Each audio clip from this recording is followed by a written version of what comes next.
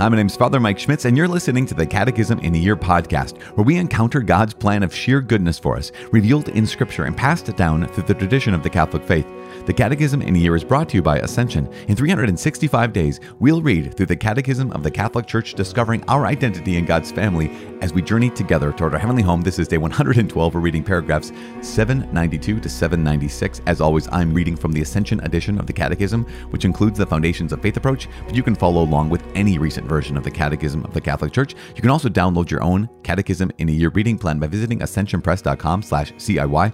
And lastly, you can click follow or subscribe in your podcast app for daily updates and daily notifications. Today is day 112. We're reading paragraphs 792 to 796. Yesterday, we talked about how the church essentially is one body. The church is the body of Christ. And today, we're going to continue to talk about that, how Christ is the head of this body.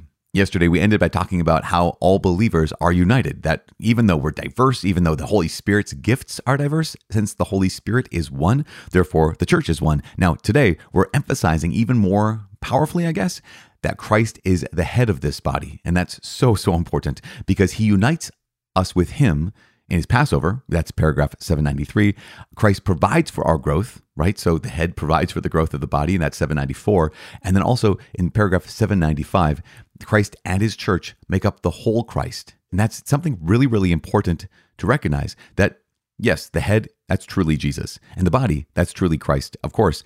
But there's this reality that the most profound depths of who or what essentially the body of Christ is head and body united. That's the whole Christ. In fact, in paragraph 795, we're going to have a number of different quotes from different saints. We have a quote from St. Augustine and a quote from Pope St. Gregory the Great, as well as a quote from St. Thomas Aquinas and a quote from St. Joan of Arc. So paragraph 795 will have a bunch of quotes that are incredible. And then in paragraph 796, the last paragraph today, it's kind of a longer one, but we'll talk about how the church is the bride of Christ. We've referenced that in the past, but I think it's important to recognize that, as paragraph 796 states, the Lord God himself prepared for his people to recognize that his people would be considered his bride. I mean, think about how in the Old Testament, idolatry was akin to adultery, right? To turn away from this covenant relationship with the Lord God was akin to adultery. And so that makes sense that here is Jesus, the bridegroom, and here is the church, the bride. Therefore, when we're faithful, we're living this faithful covenantal relationship. And when we're unfaithful, it's not just kind of like, oh, we slipped up. It is that depth of, I guess you might even say it, personally betrayal against our bridegroom, because since we are his bride, if that makes any sense. Today, we have these two images: Christ, the head of the body, so the body of Christ as the church, and the church as the bride of Christ. We're praying about that, talking about that today, reflecting on that today. So let's say a prayer. Father in heaven, we praise you and give you glory in the name of your Son, Jesus Christ. We ask you to please receive our praise, receive our thanksgiving.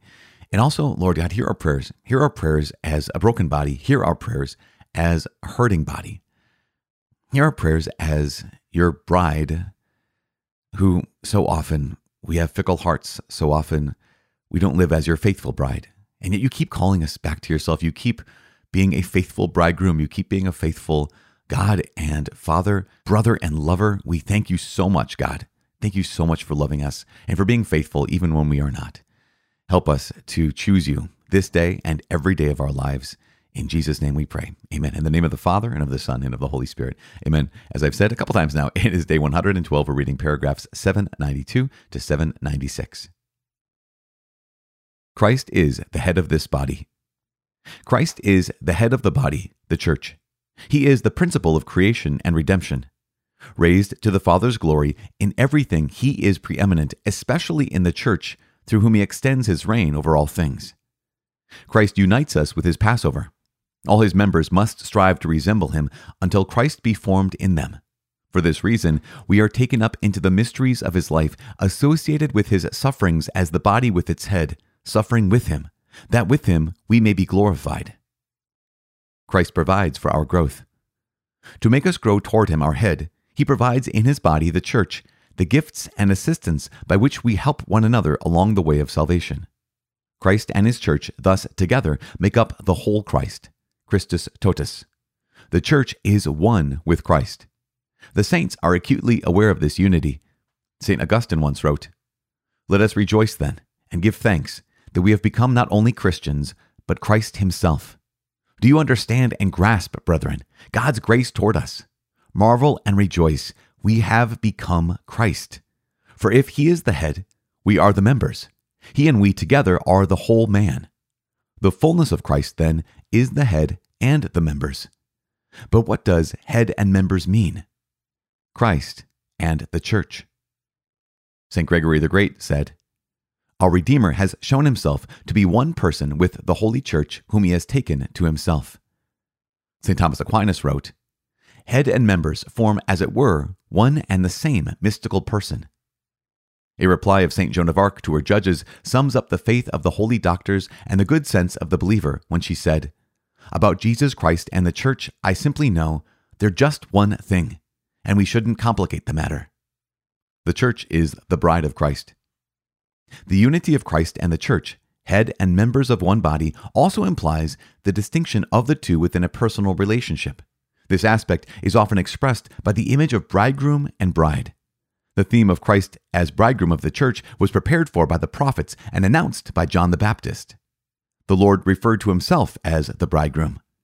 The apostle speaks of the whole church and of each of the faithful members of his body as a bride betrothed to Christ the Lord, so as to become but one spirit with him. The church is the spotless bride of the spotless Lamb. Christ loved the church and gave himself up for her that he might sanctify her. He has joined her with himself in an everlasting covenant and never stops caring for her as for his own body. St. Augustine wrote, "This is the whole Christ, head and body, one formed from many. Whether the head or members speak, it is Christ who speaks. He speaks in his role as the head, ex persona capitis, and in his role as body, ex persona corporis." What does this mean? The two will become one flesh. This is a great mystery, and I'm applying it to Christ and the church. And the Lord himself says in the gospel, "So they are no longer two, but one flesh." They are, in fact, two different persons, yet they are one in the conjugal union. As head, he calls himself the bridegroom. As body, he calls himself bride. Okay, so there we are, paragraphs 792 to 796. Again, just Let's finish up this recognition of Christ as the head of this body.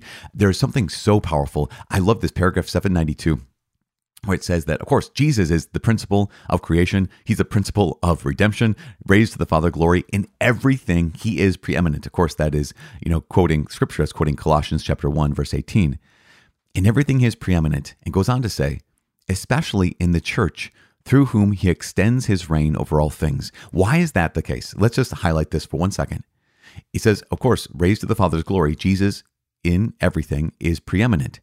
But then it goes on to say, especially in the church, through whom he extends his reign over all things. Well, because remember what Jesus announced, especially in Matthew's gospel. In Matthew's gospel, the refrain Jesus constantly is proclaiming is, the kingdom of heaven is at hand. What is that? That's the reign of God is at hand. How does the grace of Jesus Christ that he won for us in his life, death, and resurrection come to us? Well, it comes to us through his church. It comes to us through his body on earth. It comes to us through the Holy Spirit that he's given to us to become that body of Christ on earth. And so, in everything, Jesus is preeminent, especially in his church, through whom he extends his reign over all things. So as often as the church continues to grow and continues to bring God's grace to the world, Christ's preeminence, right? His reigning is made present. It's made real on this earth. And so that's the reason. That's why it's so important that we're talking about, the church as the body of Christ. We go on to say, paragraph 793, Christ unites us with his Passover. And this is the challenge. Oh my gosh. All his members must strive to resemble him until Christ be formed in them. And it goes on to say, for this reason, we are taken up into the mysteries of his life, associated with his sufferings as the body with its head, suffering with him that we may be glorified. And that is, wow, what a massive call. That again, our lives need to be patterned after the life of Jesus. And again, not to say we have to all live in the Middle East, but it is to say we have to live those virtues that he lived. We have to have the same kind of heart that Jesus had. We have to unite our sufferings with him. Because here is the body of Christ. When we suffer, it gives God glory, right? It does. This is the mystery here. We're going to talk about the mystery of suffering later on. But today we can recognize, once again, remember, Jesus Christ accomplished the salvation of the world through his suffering and through dying and through conquering death through his resurrection. If we're the body of Christ, then of course we would suffer with him. Of course, we've experienced glory with him as well. But it's often been said, no cross, no crown, right? There's no glorification, no resurrection, unless there's a suffering, unless there's that death. And we're called, if we're members of his body, to not just say, I belong to this institution, the church. What we're called to do is enter into his life, death, and resurrection in our lives. Just incredible. And paragraph 794, we don't do this on our own. It says Christ provides for our growth, right? To make us grow toward him, our head, he provides in his body, the church, the gifts and assistance by which we help one another along the way of salvation. Again, so important for us to recognize that here is this massive call, not just I'm members of the club, I'm part of the church. That's not it. It's I've been brought into this relationship where we have been configured to Jesus so fully that we've been not just made Christians, as St. Augustine says in paragraph 795, we're not just made Christians in this mysterious way, we've been made Christ himself. Again, this is so incredible that going all the way back, to the early centuries of Christianity, here are those first Christians that saw an unbreakable and indispensable union between belonging to Christ and belonging to the church. I love the fact that they included a quote from St. Joan of Arc here in paragraph 795. It's the last quote of paragraph 795. Because, St. Joan of Arc's story is that she was on trial by church officials and government officials. It was all a mix and all mess. And that's why I love the fact that they included this, because we recognize that, the church is not guiltless, right? Yes, the church is the bride of Christ. We're going to talk about that in a second. Church is the body of Christ, of course. And those who hear the church hear Jesus Christ. We know this. At the same time, there has been some great messiness in the church. And here is St. Joan of Arc, who's on this, quasi-church trial, quasi-civil trial, and she's being investigated, examined, cross-examined. And they asked her about the church and Jesus, and I love it. She said this, again, in this moment where here's this woman who's being unjustly tried by this unjust church court at the moment. And she says, about Jesus Christ and the church, I simply know they're just one thing, and we shouldn't complicate the matter. There's something so simple about that, but also so powerful. And especially for anyone who's ever been, hurt by members of the church or even been hurt by the institution of the church, to be able to have that same kind of faith as Joan of Arc. As she's facing execution and death, she's still able to simply declare, about Jesus Christ and the church, I simply know they're just one thing, and we shouldn't complicate the matter. What a great witness to faith, because, man, at the cost of her own life, but she still recognized that even when the church is broken, the church is still the body of Christ and the bride of Christ. And this is so powerful and beautiful. Paragraph 796, this is kind of the last stuff we're going to talk about. I love how paragraph 796 highlights that the theme of Christ as bridegroom of the church was prepared for by the prophets and announced by John the Baptist. As I mentioned at the beginning of this episode, go back to the ancient prophets. How did they talk about the relationship between the covenant people of God and God himself? Was that relationship of marriage? Think about the book of the prophet Hosea. Hosea would talk about how he married Gomer, that prostitute who was unfaithful to him, but she was still his bride and he was still her groom. And so that's laying the foundation. Of course, John the Baptist, and then the Lord himself referred to himself as the bridegroom. And then the apostle, that's Paul. Whenever you hear the term the apostle, that means Paul. He speaks of the whole church and of each of the faithful members of his body as a bride betrothed to Christ the Lord, so as to become but one spirit with him. Of course, later on in Ephesians chapter 5, St. Paul says, Christ loved the church and gave himself up for her so that he might sanctify her, that she's that spotless bride of the spotless Lamb. It was just so important and so incredible for us. Because why? Because we can maintain, this is the last thing, I apologize. We can maintain, again, an argument for the veracity or the truthfulness, the reality of the institutional church. And yes, of course, we can do that. But let's kind of get past that for just even 1 second. Maybe you can say, Father Mike, you get past that for 1 second. Okay, here I am getting past it for 1 second. You can get past that for 1 second and recognize the depth to which God himself loves you by calling you and me more deeply into his church, which is the call of love, the call to be even more conformed to him as his body, and the call to allow ourselves to be loved by him as his bride. that truly, as St. Paul said, he's loved us and poured himself out for us as a bridegroom laying down his life for his bride. And that's you and that's me and that's right now. And so in this moment, I just invite all of us once again to just recognize, oh my goodness, Lord, as you have made me a Christian, you made me another Christ. You've made me part of your body, but also you have betrothed yourself to me. Here's the Lord God who has chosen you out of all eternity, who has chosen you to be his bride and loves you with a unique and eternal and infinite and incredible love.